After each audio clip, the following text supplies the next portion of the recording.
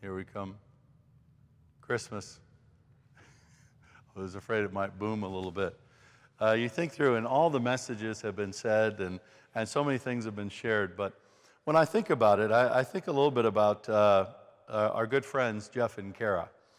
We stayed with them when we were in St. Louis here recently, and when we were there last year, as you do, they bought a new house while we were visiting them. And this was the first time we saw the inside of the new house. And this new house has what's called a man cave. I don't know if anybody knows a man cave.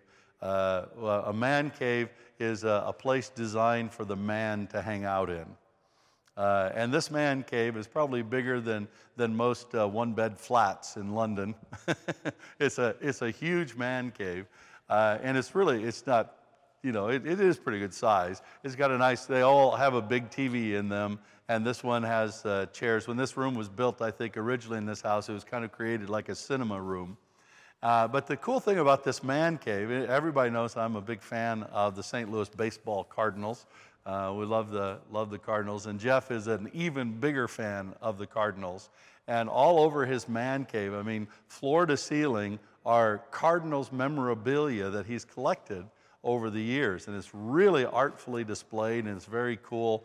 And there's even an old picture of the evangelist Billy Sunday from the 1800s, which is kind of cool. And one thing I didn't know about Billy Sunday is that he was a baseball player. I think he was a baseball player before he became an evangelist. And so walking into Jeff's man cave is pretty awesome to see all of this Cardinal memorabilia he's collected. Some of it is quite valuable. And for years, probably ever since I've known him, Jeff has been an avid baseball card collector.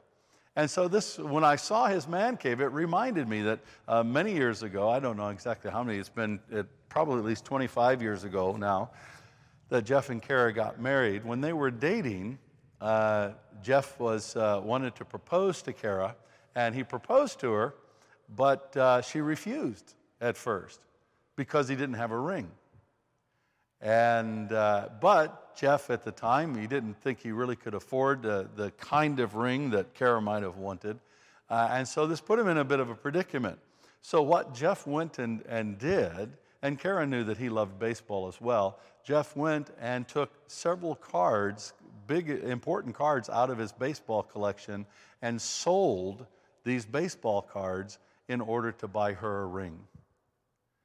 And when she saw that ultimate demonstration of love, that he would take something so precious and so valuable to him, something that he cherished and that he spent so many years building up and saving in his life, he would take that and willingly lay that down for her in order to buy her a ring.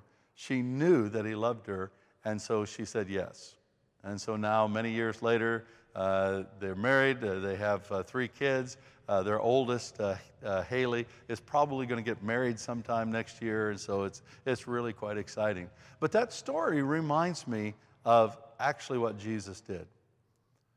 And if we have any doubt of the love of Jesus Christ, I mean, many times we focus on the cross, and truly the cross is a demonstration of love. But Jesus demonstrated his love even before he went to the cross. He demonstrated his love when he took all of the power and prestige and glory of being God. I mean, Jesus was fully God. He still is fully God.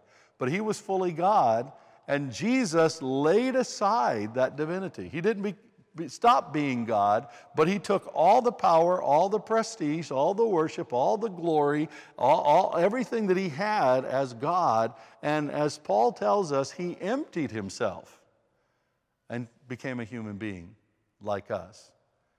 And that is an extraordinary demonstration of the love of God for us, even before Jesus went to the cross. And then when you think that Jesus did all of that, he set all of that aside to become this little baby. I mean, he could have set all of it aside and became a king and instantly. He could have come to earth as an adult human being, but instead he came exactly like one of us, except he didn't have any sin in his life, but he came exactly like one of us, lived like us. I mean, the Son of God, the Savior of the universe, had to have his nappy changed. The Son of God, Savior of the universe, had to grow up and endure puberty. He did all of this as a sign of his love for us.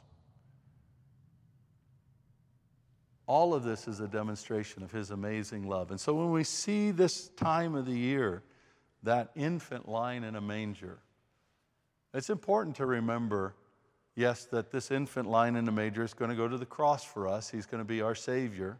He's going to pay the ultimate price. But it's also important for us to remember the price that he paid even to become a human being in the first place. And that ultimate demonstration of love is something that we can rest in. That ultimate demonstration of love to become like us, even for the purpose of dying, is something we can build our lives around.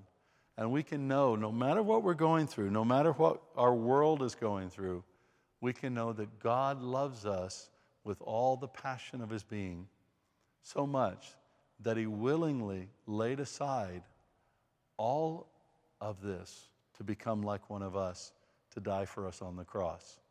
And that is the message that inspires us in this Christmas time. Father God, thank you so much for sending Jesus. Thank you, Jesus, for dying on the cross. Thank you, Jesus, for laying aside everything to become like one of us. It is extraordinary to us to think how much you loved us. It's extraordinary for us to think all that you've done for us.